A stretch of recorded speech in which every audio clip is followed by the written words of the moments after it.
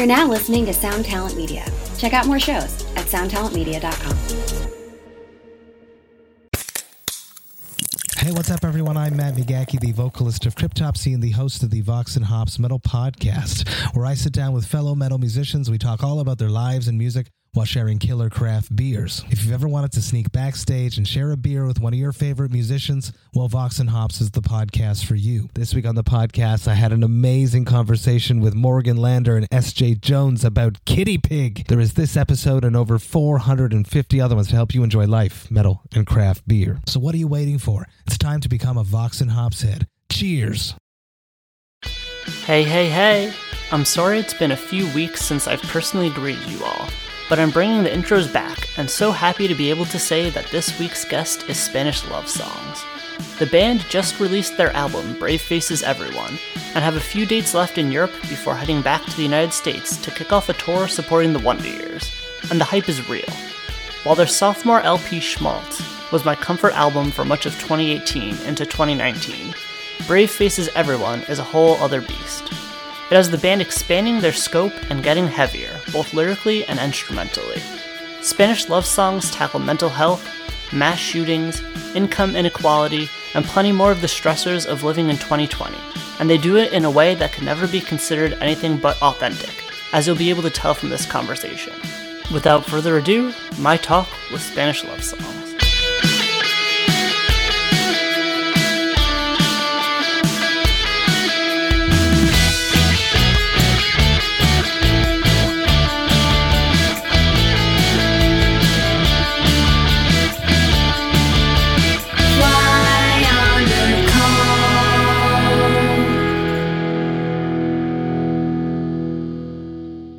It's been super exciting watching the rollout so far with all the vinyl like selling out and everything. How's it been like feeling for you guys? It's good. It's pretty. It's not unexpected, but it's beyond what we expected, which is really cool.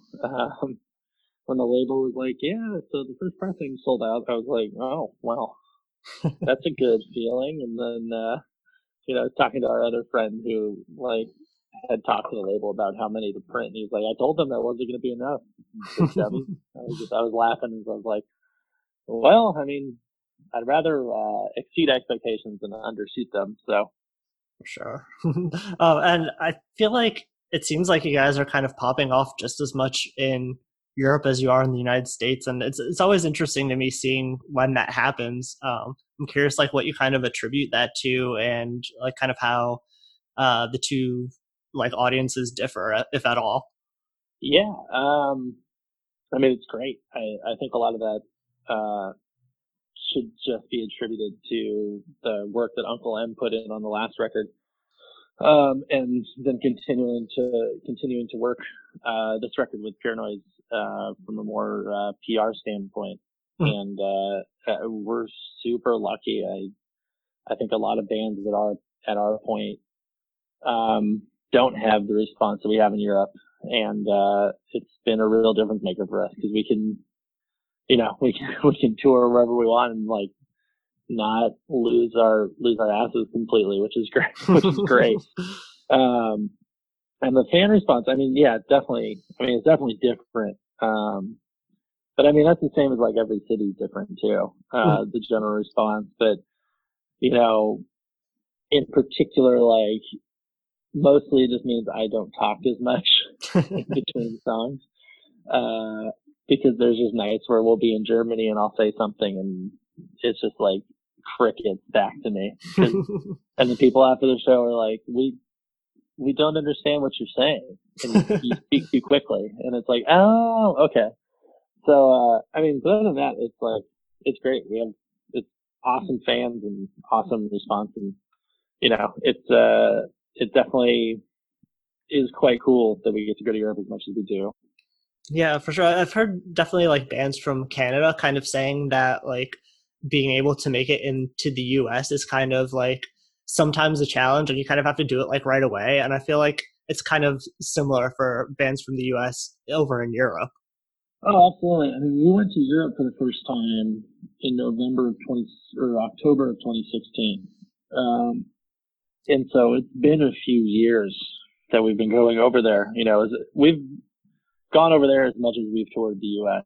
Mm-hmm. And so when people are like, oh my God, how do you have that? Like, how do you get that kind of crowd on a Monday in rural Germany? And it's like, well, we've played a lot of really shitty shows, the same way that we have here.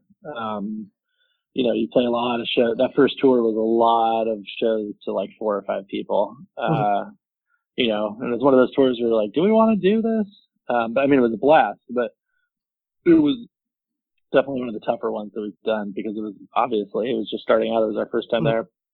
So I think, I agree with that. Just like having to put in the time everywhere. It turns out that like building a fan base isn't just easy. Like, what?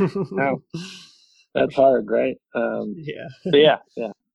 I feel like I remember sometime like a little while after Schmaltz came out and kind of like when it was starting to, spread a bit more, you all as the band kind of said how you're going to be, refocusing on the band and kind of like throwing yourselves fully into it.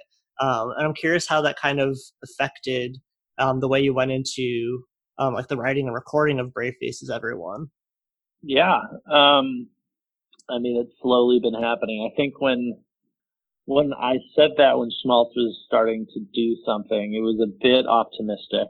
But it was almost like I could see the path forward, even if it was largely not there yet. But, like I lost my job last year. Meredith lost her job. Trevor just moved back to Cleveland, for like cost of living reasons. Meredith and I both left California. Kyle is somehow hanging on to his job, somehow miraculously hanging on to his job. And Ruben has a really cool boss. So that kind of worked out. And so going into the album, everybody else got to stay in California and slowly keep working, right up until we recorded.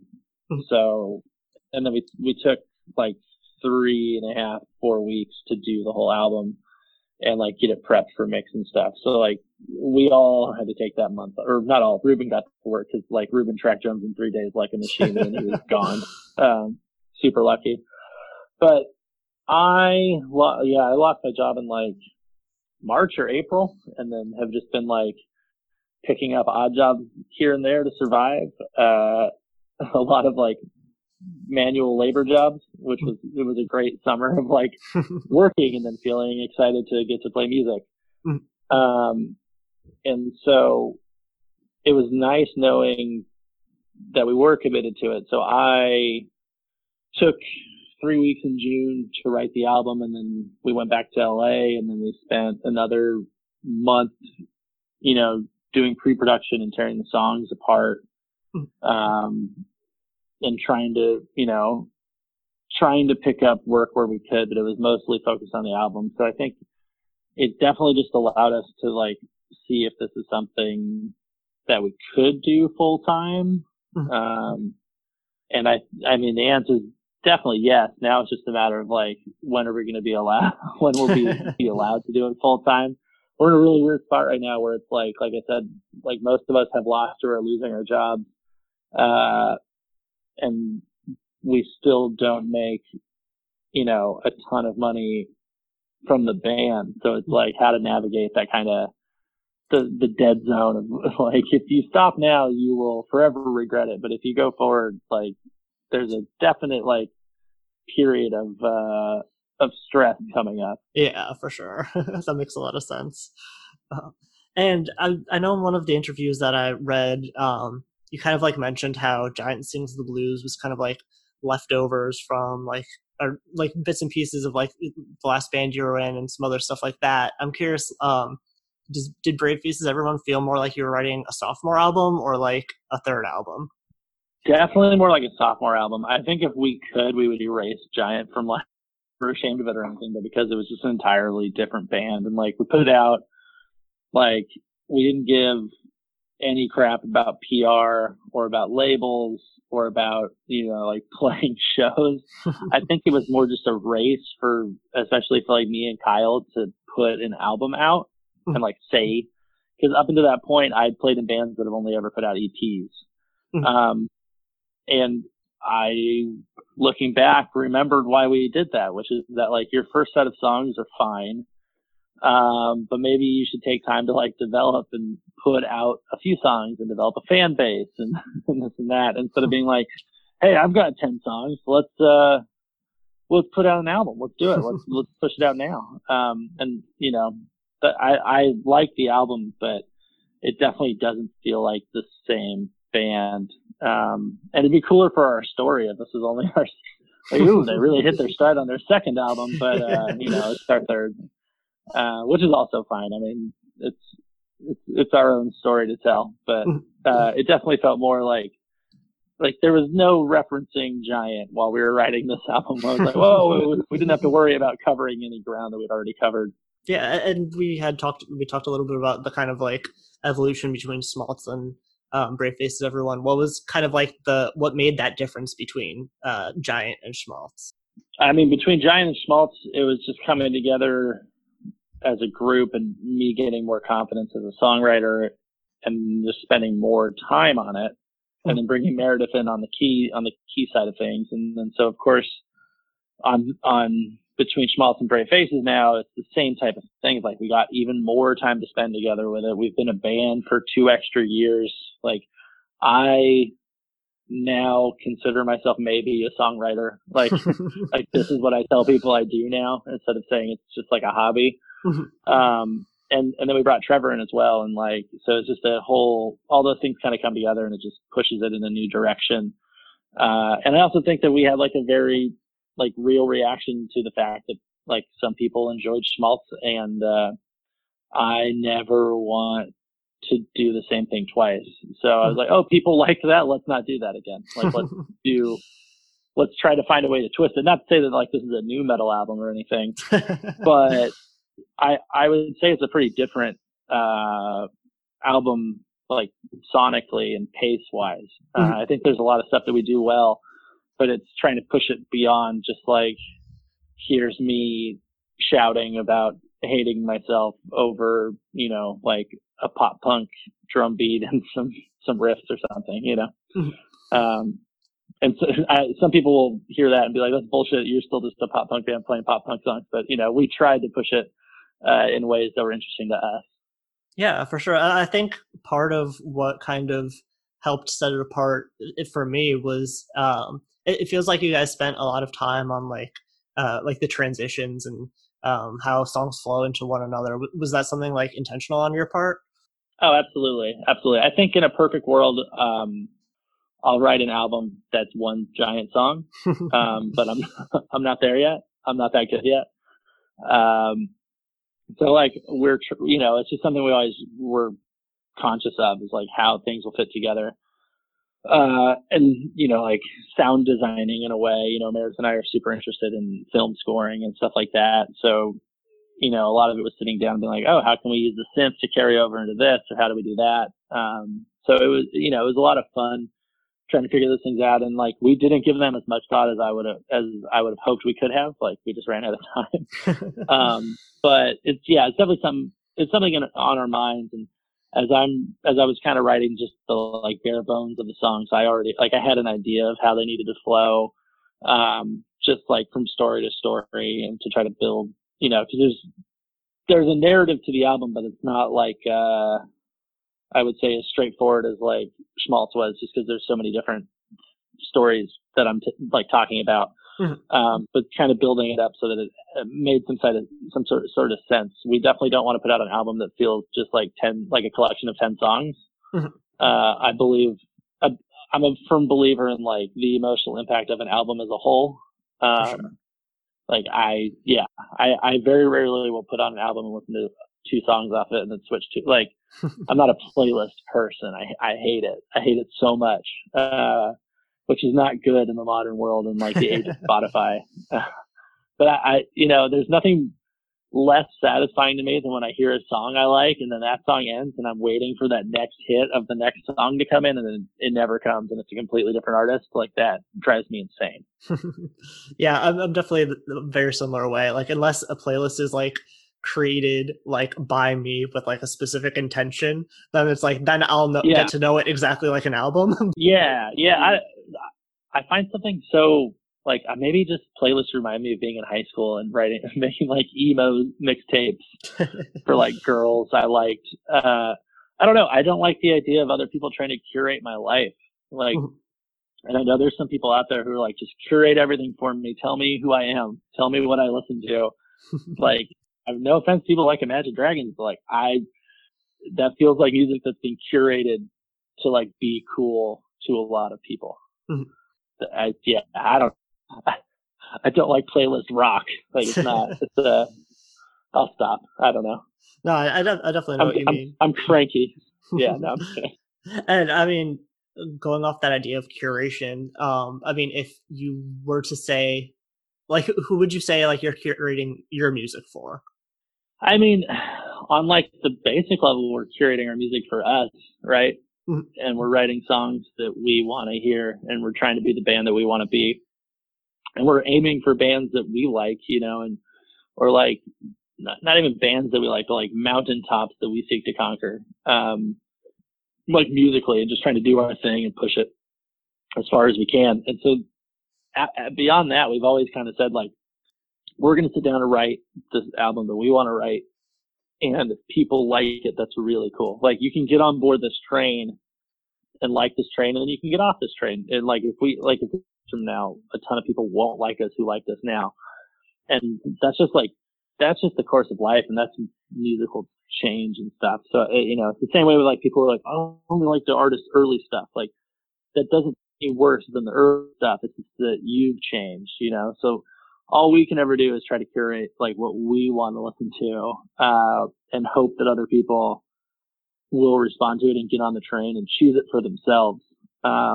You know, or like a song will be on a playlist and they'll hear it and like be interested enough to click through to our album and actually listen to us, which our fans largely do. And I really like, to me, that means that people are getting it. It might not be as many people as like cool bands, but I'd rather like play the people who get it. You know what I mean? Like I'll notice like we have like not as many monthly listeners as like a band should have in this day and age, but we have a shit ton of minute streams. So I'm like, oh, people are just listening. And that's really cool. And that's all I really care about. Like, we just want to connect with people.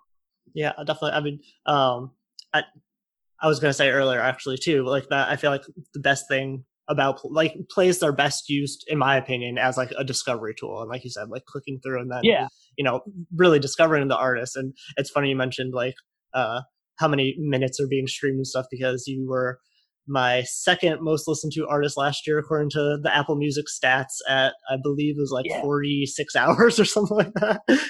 Oh, that's so cool. See, like, I appreciate that. I'd rather have like one person listen for 46 hours than 46 people listen for an hour. I don't know. Yeah, like, sure. To me, it means more because like the person who's listening for 46 hours is going to come to the show. For sure. The person who wants their life curated with music because that is just how society is now, and you hear music everywhere you go because the availability of music, and you just expect to hear music in the background. That person's not coming. Like, I don't want to generalize, that's mean, but like largely those people I don't think are going to love like coming to see our band and supporting our band. And maybe they do. I don't know. I'm on one right now. I'm sorry.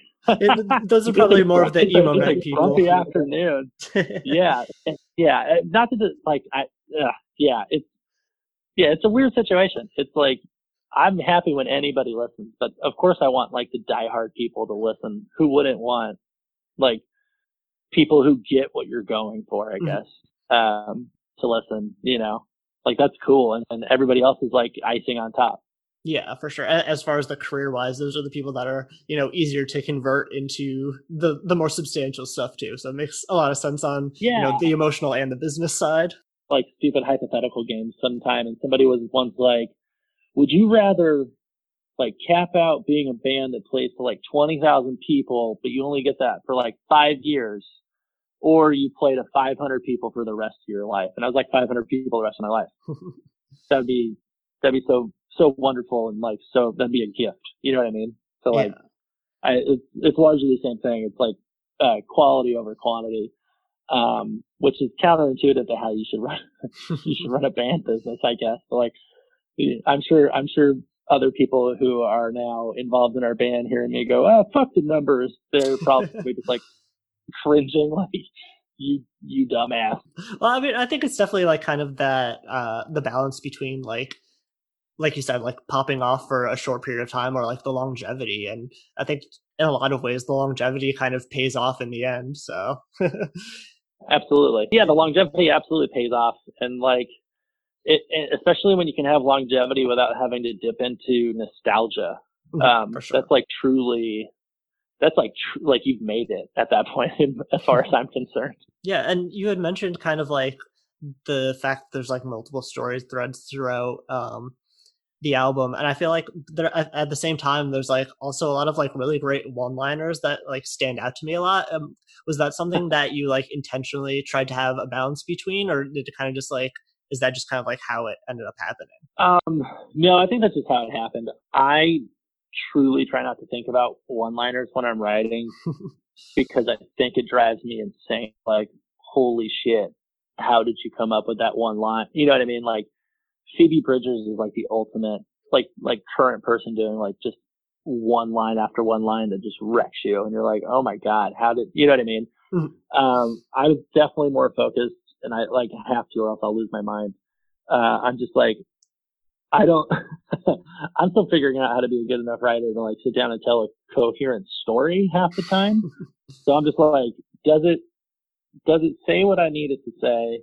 And does it fit into the meter of the song? Cool. But that's great. I'm glad there's some, obviously I know there's one-liners that will stand out to people. And that feels good, but it's definitely not like forefront of my mind. Usually that's kind of the rest of the band's function. Like the rest of the band would never, I won't say never. There's definitely been times there's like an understanding me to change a lyric.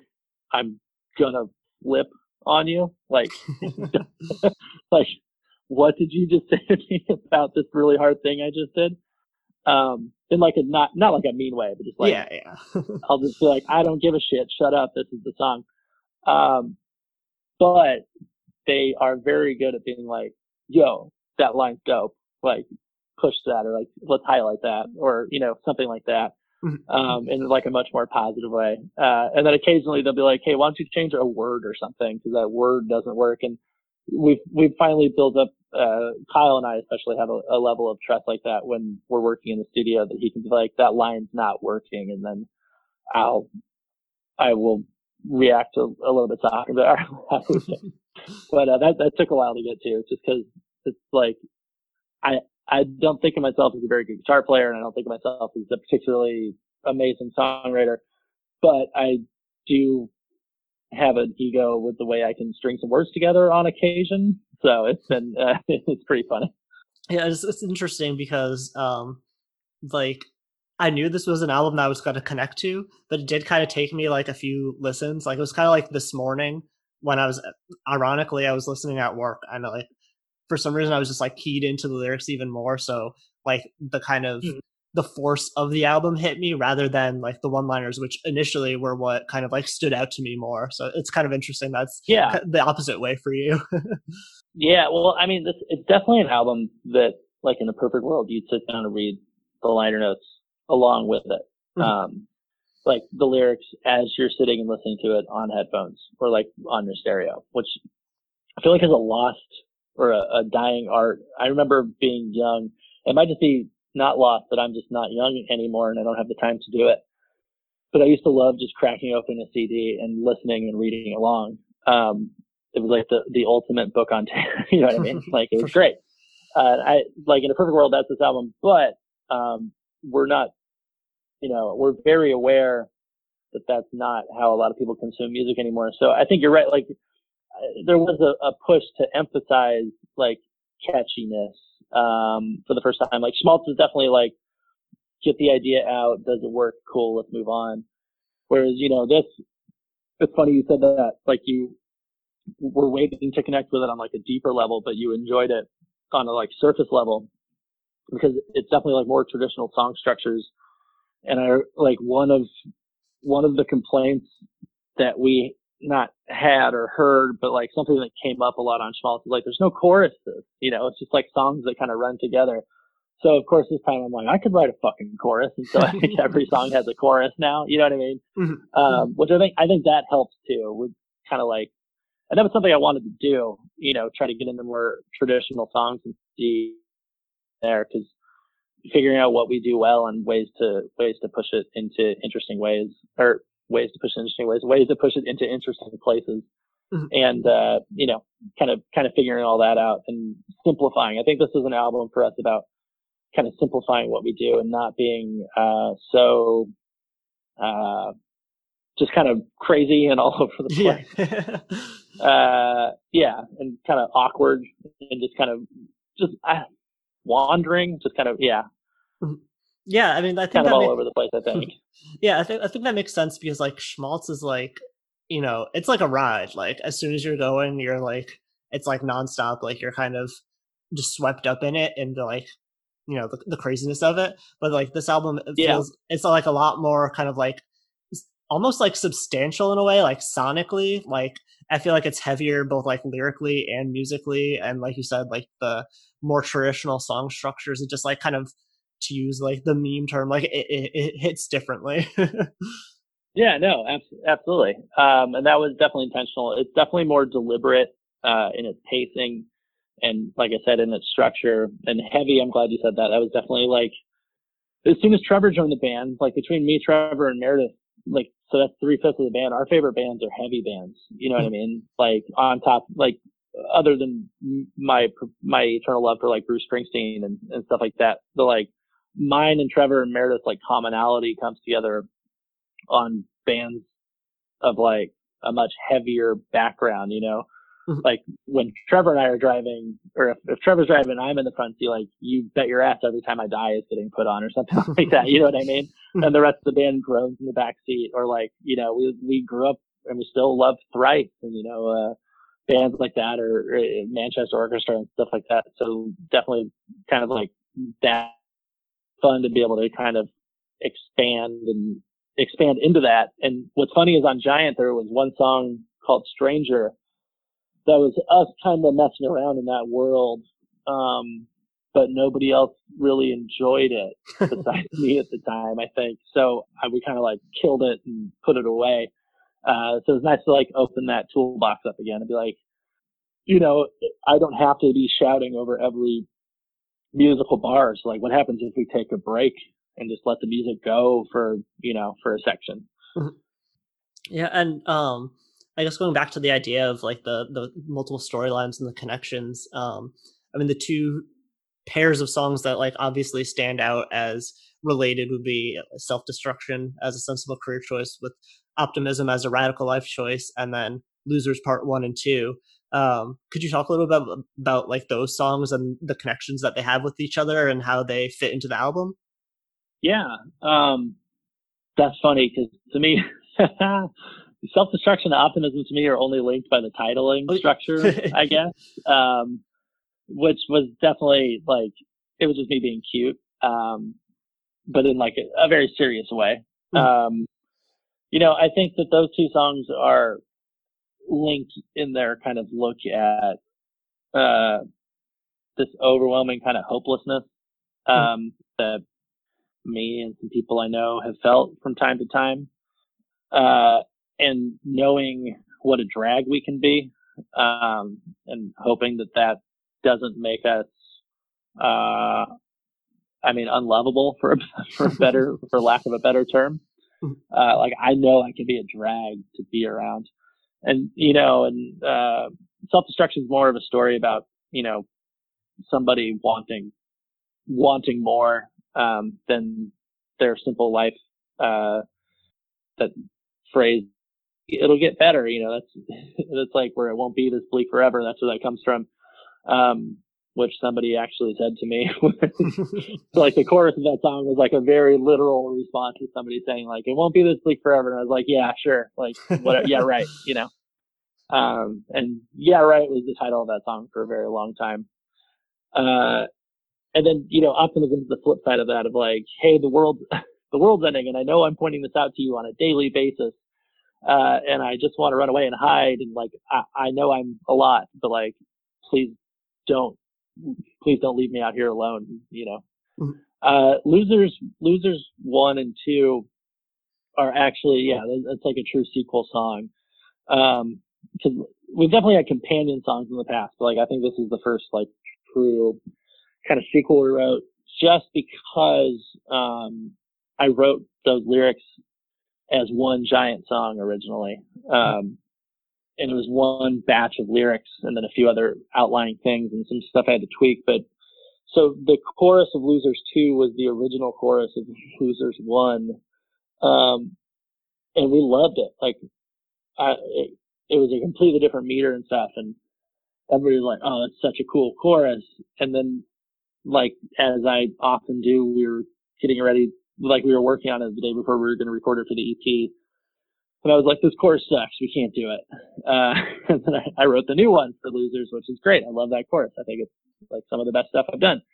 But I didn't want to lose the other one. And so when we had the song and we had the beat and the kind of structure to the song, and I was really struggling to like find something for it. And I remembered that I had this other half of lyrics that I had excised. So there's like Kyle has a big running joke with me because he's like, I can show the engineers my lyric sheets, because it's like the one page of the lyrics we're doing and then like another 2 pages of stuff that I've just like not used and like cut out and been like, I have it, but I don't know where to put it. So I finally had somewhere to put it. And so those are 2 different sides to the kind of same story, and the feeling of like economic hopelessness, right? And I have been saying, because Losers 2 is the next single. It'll be out on Monday. Oh, awesome.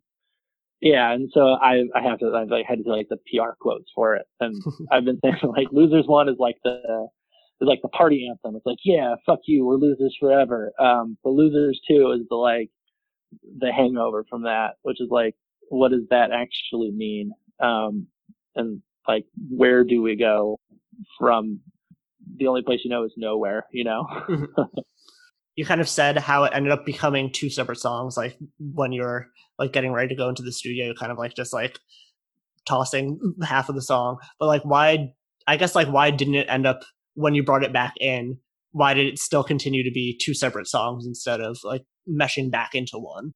I mean, honestly, because we needed another song. So I'd rather have a part 2 of a song that connects lyrically. It also made sense because we were debating whether to put Losers on the album, because we'd already released it, and mm-hmm. and we love that song. We were really happy with it. Like, despite some challenges on the production side of just like running out of time, like that was when we were all still working, like trying to keep our jobs. And so like Kyle would work like an 80-hour week, and then that weekend we had to record that EP. You know what I mean? So yeah. He was just burnt and I was burnt. And so like, it wasn't fun. But we were like really happy with how that No Reason to Believe turned out. But I had all these songs, and I started putting the Losers 2 on there. We were debating whether we wanted to put Losers on the album, because it made sense contextually, like as a song, that Losers was like the beginning of this batch of songs that I was writing, like thematically.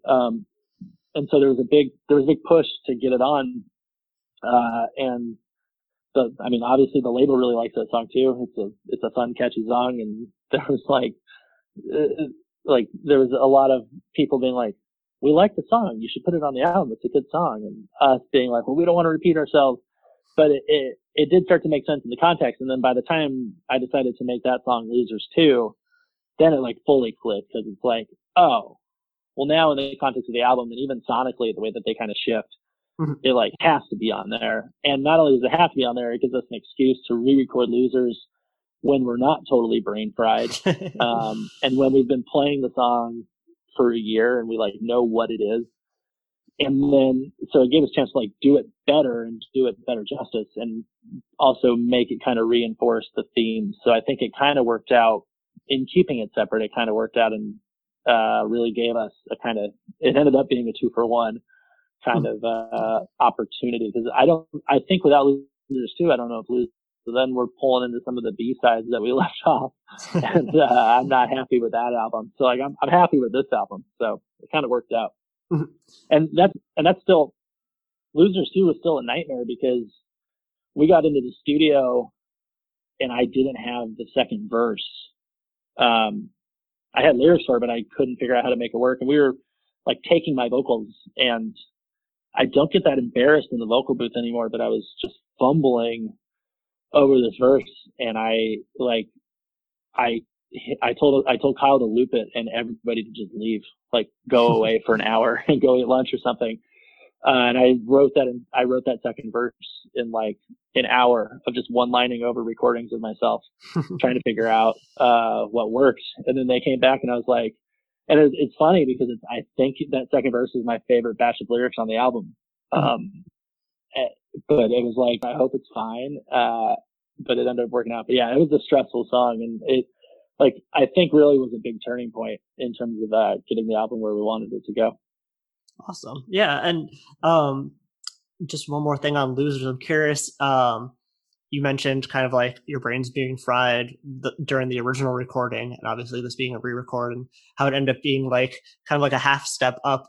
Was it a half step down because your brain was fried, or is it a half step? It's a really dumb story. We recorded it.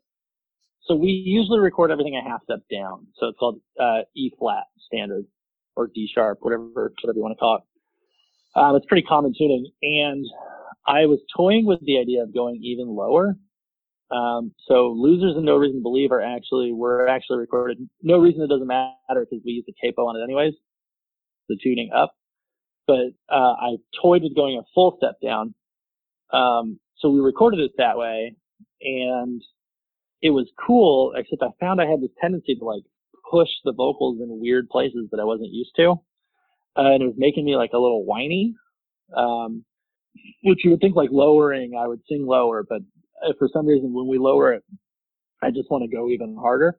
I don't know what that effect is, but whatever. So when we're recording it, the rest of the album again is a half step down. And I mean, it sounds like we were so sloppy, but Trevor tracked bass and he did it a half step down, mostly because none of us thought to tune it down because we never do. And then we listened back and we're like, I kind of like it. And then we were like, this will be really funny, because it'll justify the redoing it. It's like back in its contextual tune. I worked it out in my head before we like committed to it, but when we heard the bass, not the original way, but in the new way, and I was like humming along with it. And I was like, I think vocally it's going to be even better because I'm going to actually, because I pushed it so hard when we wrote it the original way, it's a half step up. Now I have to push it even harder. And thankfully, like, again, when we took the vocals for the original Losers, like my voice was shot. Like, I don't know what was, like, again, we were just so burnt. So like I did the vocals in the studio and they were so bad, that I retook them in Kyle's sister's bedroom, where we were recording like some like pickup stuff. And so like, I just remember my voice being so bad. So this time I was like, oh, cool, I can do this justice. And now I have to push it even harder, and like sing it in a much more creative way. So I think it kind of turned out that way. So it's kind of a running joke that like I think I tweeted about this, like how we messed up in the studio. It was a mess up, but it wasn't as out of control as I made it sound. Just cause I like making fun of us, and Kyle and Trevor. I think they're like, yo, dude, why are you making us look like idiots in the studio? And I'm like, well, we weren't actual idiots, but like, it was a funny moment because we could have just easily just retracted the bass. Like it would have taken us 20 or 30 minutes. Trevor's an amazing bassist, and like, we know that song pretty well and we had the tone, but just being like, let's go with it. And that's the kind of like fun stuff that it's such a dumb thing, but that was kind of emblematic of our time in the studio, which was like, let's just try to have fun with it. Like it's a gift that we get to be here for like 3 weeks straight recording. So let's do it, you know? For sure. Yeah. And it's definitely like a fun story to hear. And like, I feel like you said, kind of like justifying the fact that was released as a single and then is also on the album. Well, also it would have been super weird because see, this is like some musical nerd. I don't think a lot of people will stress about the way that I stress about it. Like every song on the album is in one of two keys, and so if you had put that another step down, it would have been the only song out of key on the album, and I think it would have been very weird and very noticeable. And I think part of the way that the album is able to flow together so well is that like a lot of the songs are in the same key. And that was very intentional because I wrote the first batch of like 6 songs and I said, oh no, guys, these are all in this one key. And I said, that's going to be a problem. People are going to think we're simple or stupid. And the band was like, shut up. See it as a challenge. Like try to do an entire album without changing too much. There's something nice about restricting yourself and being like, if you're in this key, then it's like, these are the chords you get to play, you know, It's like how to change them in an interesting way. And again, like I said, simplifying, right? So like, we don't need to have an album in 10 different keys playing every chord that we can, like, you know, being all crazy and all over the place. Like we can focus. So yeah, I think it ended up working out that way. And now it's a fun way to mess with people. Now people are going to be listening. When the song came out, I like immediately saw people asking, it's like, what the hell is happening with Losers? Something different about it, but we don't know what. Because like, I mean, a half step's noticeable, but like, if you're not paying attention, it's not. Yeah. So it's always so interesting to me to like hear like the music theory reasons behind stuff that like, as a non like musician like that, like you pick up on just kind of like natively. Yeah, and I mean, we're not like a pretentious band. Like we're not I can talk about all this music theory stuff all I want. We're not like a musically intensive band. Like we know what we're doing and we know it's not crazy, but you know, again, I see that as like a rising to the challenge of, you know, rising above our limitations as musicians to do something more interesting, you know. And I started playing on a piano and I played Born in the USA. And I realized that song is 2 chords the entire time. And I was like, well, now I have to write a song that's only 2 chords. Like I have to try to rise to this challenge of like, how do you be interesting without changing anything? You know what I mean? And I think you can see that in a lot of the kind of, some of the stuff we're doing, and trying to, I guess rise above what we perceive as our limitations.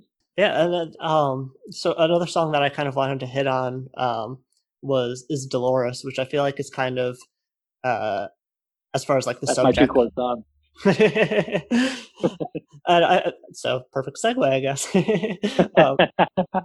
And I feel like that one's like, as I read it, at least like about like mass shootings and kind of like the. Oh, absolutely. Okay, so like lyrically, I feel like it's kind of one of the heaviest songs on the album. So I was just curious to hear a little bit about that and the way that one came together. Yeah, that was so there were like 3 sticking points in the recording that like really, really made us want to kill each other. So there was Losers. There was Losers 2, which had a pre-chorus that we cut, and the second verse, and making that work. And then there was the bridge of Self-Destruction, which like I couldn't figure out to save my life, like musically and lyrically. So, and the unfortunate fact that like we had tracked drums for all these things. So there was a lot of very creative editing going on to like make everything work, and a lot of retaking of some little drum parts and stuff like that.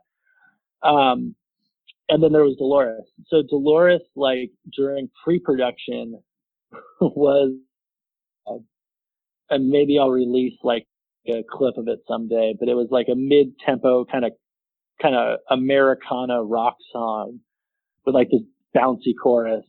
And we tracked it away, and we really liked it. Even though we thought it sounded a bit like a country song. Like the working title was like Country Road as a joke. And like, unfortunately it stayed that way when we sent it to the label. And so everybody kept calling it Country Road. And I was like, oh God damn it. And then we got into the studio and we started tracking drums.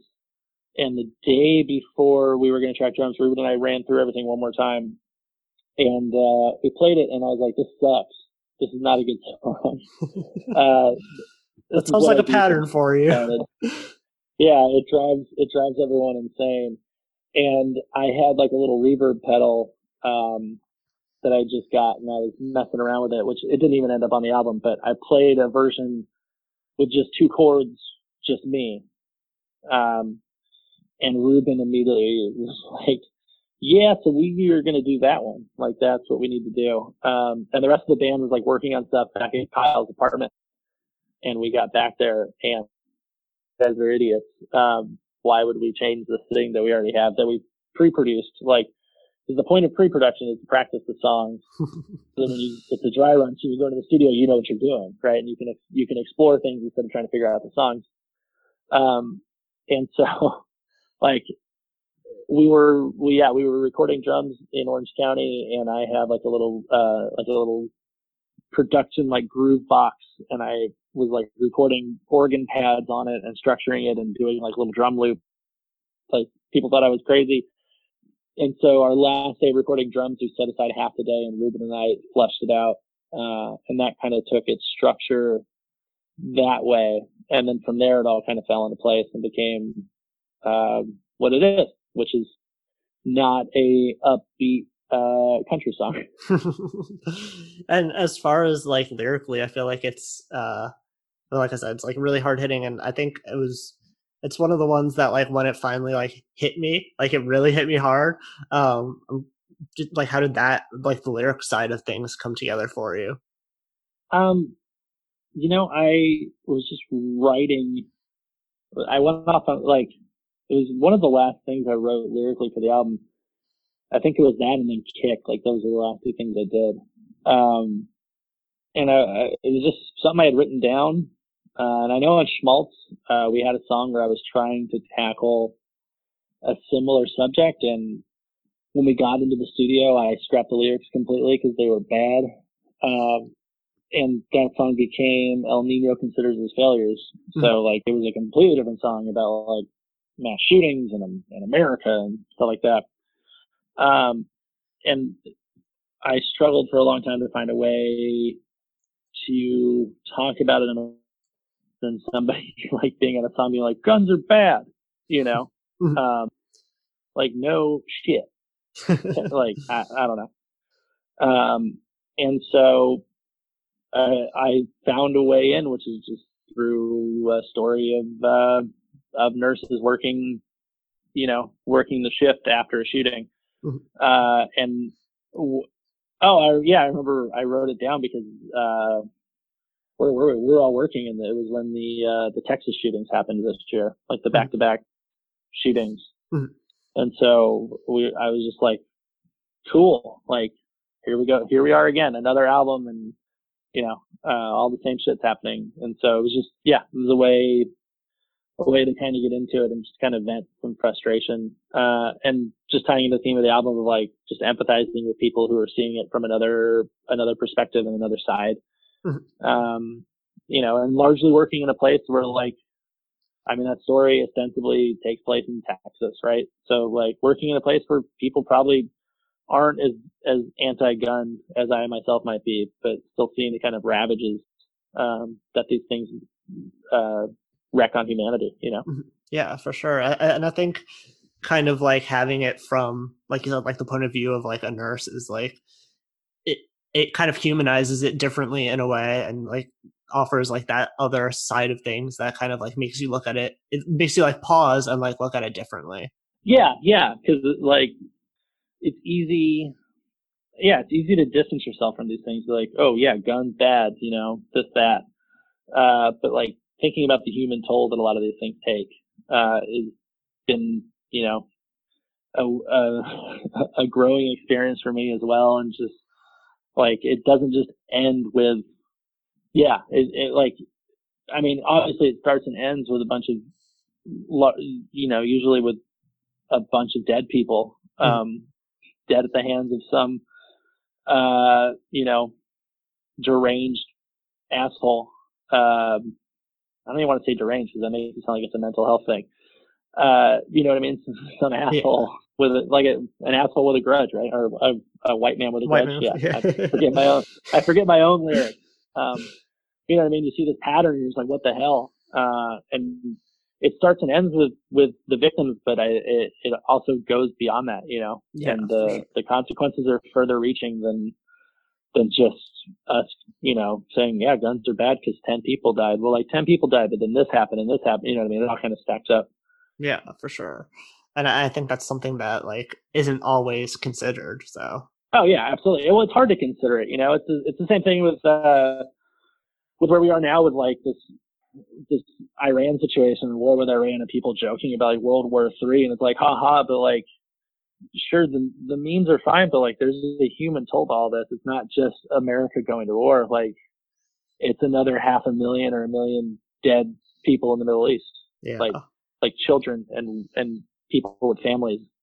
Mm-hmm. And so like a big part of this album is like learning to just look beyond, you know, for myself, as a songwriter, but then hopefully, you know, other people listening to it, just like looking beyond our own kind of self-interest, and realizing that like the suffering we feel is kind of universal. Like, again, like I tend to try to make a joke out of things because sincerity is uncomfortable, but like we're on a sinking ship all together. So we might as well like at least recognize, that we're in it. Yeah, definitely. And that kind of like ties into, one of the last things I was going to ask, just about kind of like the general, like as a whole, I feel like you as a songwriter don't have a problem kind of like embracing, like the negativity and sometimes like the self-depreciation and stuff. But there's kind of like always, like a tinge of like a muted positivity. And, is that something that you have to kind of like make a conscious effort to include, or is that just kind of like part of how you are as a person? No, like, I really do think of myself as an optimistic person. I wouldn't be here if I wasn't, and I wouldn't do this if I wasn't. Like being in a band, especially, like you have to be almost delusional to want to do this, for a career, because it's like, this isn't a job. Come on, this is silly. But it's great, and it's a gift at the same time. But no, I think it largely comes through. I mean, it's something I definitely focused on more on this album. I'm glad you said that. I like sent out, so like when this went out to like the press team for the label, I sent over like a notes document, and in the bio too, like the interview that they did, that Evan did when he wrote our bio, I was like, this is an optimistic album. Like certain people have laughed at me, and I'm like, no, but really it is. And so, you know, I think part of it just comes from the fact that, yeah, like we can be a very negative band, but I also think that a lot of times when I'm writing stuff, I'm being a bit sardonic, or, you know, like trying to make a joke of things, but it doesn't necessarily come through. So I think that's where I get into trouble sometimes. But yeah, I think it was important to me on this album, especially. Like Schmaltz, it's fine if you walk away feeling deflated because that album was about how I'm a piece of shit. You know what I mean? Like, that's fine. We can point at me and call me a piece of shit. That's great. But now that we're like broadening the scope of what we're trying to do, and I'm talking about people who aren't me, like, we don't get to walk away from this calling other people a piece of shit. You know what I mean? Like, you don't get to walk away from Kick and be like, oh my God, how could you abuse heroin? Like, what the fuck? Or you don't get to walk away from Generation Lost and be like, oh, what? Oh man, it drives me insane when people call people who take their lives cowards. Like, oh, he took the easy way out. It's like, get the fuck out of here. Like, who do you think you are? So I think that was pretty important to like, there's no coming away from this, like feeling deflated, because then we're feeling down on everybody's choices in their life. Like, life's hard and your choices reflect the like cruelty of the world. So like, let's try to put a positive spin on that. And there's got to be some comfort in the fact that, you know, life is long and difficult. So like, it's not necessarily your fault, you know? And to me, to me, it's positive. It's like absolution is a positive thing. Mm-hmm.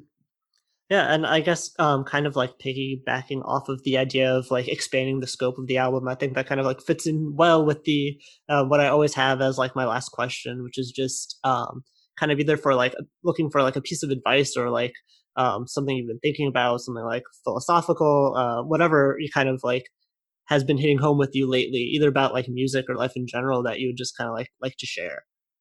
Oh, that's fun. That's a good question. I mean, I've been so consumed with this album that I think it has to start and stop there, you know, of like, how do I phrase this? You know, when we first started writing the album, I remember reading this great quote from, Scott from Frightened Rabbit, who was like, when they started getting a little bit bigger, he's like, nobody wants to hear you complain about sitting in the back of a van. Like, that wasn't it exactly. That was basically what it came down to.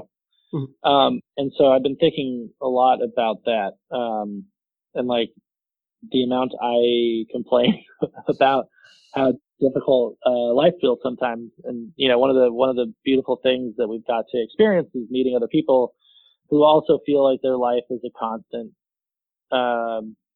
like a never-ending chain of events that lead to disappointment or sorrow or hopelessness, or you know, in knowing that like for the large swath of us, like the 99% of us, you know, not in the economic sense. I mean, it's all in the economic sense, but like also in like a more statistical sense, which they're probably related. Life is just hard and full of difficult choices and disappointments. And, you know, maybe there's some peace in that. Like if everybody's struggling, like, we can come together and realize that and try to empathize a little bit more. So I don't know. I usually try not to get into these things because I feel like it sounds cheesy, but I've been feeling pretty good lately. So like I've been trying to be a bit optimistic and try not to let the blues get me down. So I think that kind of helps. And like, it also helps that people want to listen to my band. So like it's pretty cool. Sure. It's a good time. It's a good time to be me, like, in a really cheesy way. Like, it's kind of cool. So it was good to be able to kind of come through these songs and kind of see that, and now get to kind of experience it and, you know, try to, I think, like, I jokingly said this in our pitch, but it was like we just want to make the world like less shitty for 40 minutes. So if we can do that, that's awesome. And I feel like that's a good way to try to, that's kind of how, yeah, let's leave it on that. That's how I've been getting through, is like going from thing to thing that make the world feel less shitty. Perfect. Yeah, I mean, that's a great sentiment and a great way to wrap this up. And I really appreciate you taking the time. And I'll be at... Oh, absolutely. I'll be at 2 of the dates on the Wonder Years tour, so I'm super excited to... It'll be the first time I catch you all live, so I'm really excited for that, and obviously the Wonder Years too. That's a good first one to catch. Yeah. We're so freaking lucky that they are kind enough to take us on tour. We're so, like, them and the Menzingers, it's so funny. Like, I'm not a big internet, like, I don't love the internet, but I do hear about these things. So it's a very funny troll to me that the 2 bands that people accuse us of ripping off are the 2 bands that we get to go on tour with to launch this album, which to me is our own album. Like, this is us. Like, this is our sound. This is us doing what we do. So to me, there's like a level of trolling that I really, really get excited for. So I'm so psyched for these shows. Also because we get to watch like amazing bands every night. Like, who wouldn't want to tour with the Menzingers and the Wonder Years and Free Throw and Cool Kids and Mannequin Pussy? Like, it's like top to bottom. I can honestly say I enjoy all of those bands that we get to spend the next 3 months with. So like, that's pretty cool. It's the first tour that I'm ever seeing more than one date of. And it works out perfectly because Boston's right at the start of the tour and Connecticut's right at the end. Oh, yeah. So you get like a month break with the same tour. Oh, my God. Okay, so here's what I'm going to need from you. I'm going to need you to really pay attention to how much better we are in Connecticut than the Boston date. Will do. Like, by the time we get to Connecticut, it'll be a month of touring, but like a month of touring and maybe 3 or 4 of the new songs. So like by the time we get to Connecticut, oh man, it's like that's the end of, like, we're going to be firing on all, you're so lucky to get to watch us at our best.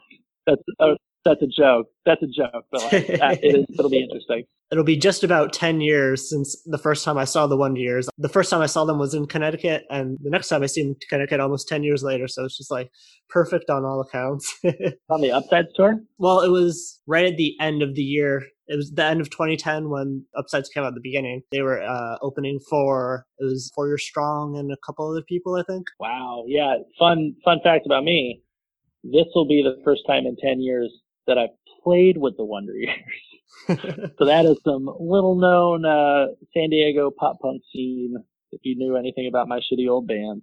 Yeah, no, I'm really excited because I got to play with them on some of the Upside shows in my shitty like easy core band that I had joined up with. And at Bloodfest when I got to do bar bands with them, I was talking to Dan afterwards. I was like, yeah, that was wild. Haven't done that since 2010. And he was like, holy shit, I remember that shit. It was really funny. I like the best review I heard of Schmaltz is that it's like what happens when your band doesn't become the Wonder Years or the Men's Years. Because like we're all roughly the same age and have been doing this. I haven't been doing it as consistently as them, and that's like, and also like I didn't write good songs when I was 22. But it was really funny. It's kind of coming full circle, and like, life's wild, man. It's great. And there you have it. 22 episodes of Flying the Call Down, and who knows how many more to go. If you haven't checked out Spanish Love Songs yet, what are you doing with your life? Go do it, now. You'll be glad you did, and you should count yourself lucky if you're able to snag tickets or a record from them. Because to know them is to love them, and more people are getting to know them every day.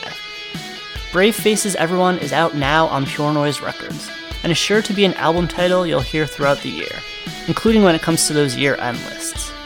Check back in on Monday for a hint at next week's guest, and remember, if you get it right, you'll be able to hear the episode early. If you have the chance, please give the podcast a rating or review on Apple Podcasts, subscribe, and share your favorite episodes with your friends. It means the world to me, and I love putting faces and names to the audience I owe so much to. A special thank you as always to The Alternative for helping to promote the show, Kaylin West of Tiny Stills for the theme song, and Michaela Jane Palermo for the artwork. You can keep up to date by subscribing to the podcast and following the show on Twitter and Instagram at FlyInTheCallPod. Feel free to email any questions, comments, or other feedback to me at flyinthecallpod@gmail.com. Until next time, brave faces, everyone. Fly under call.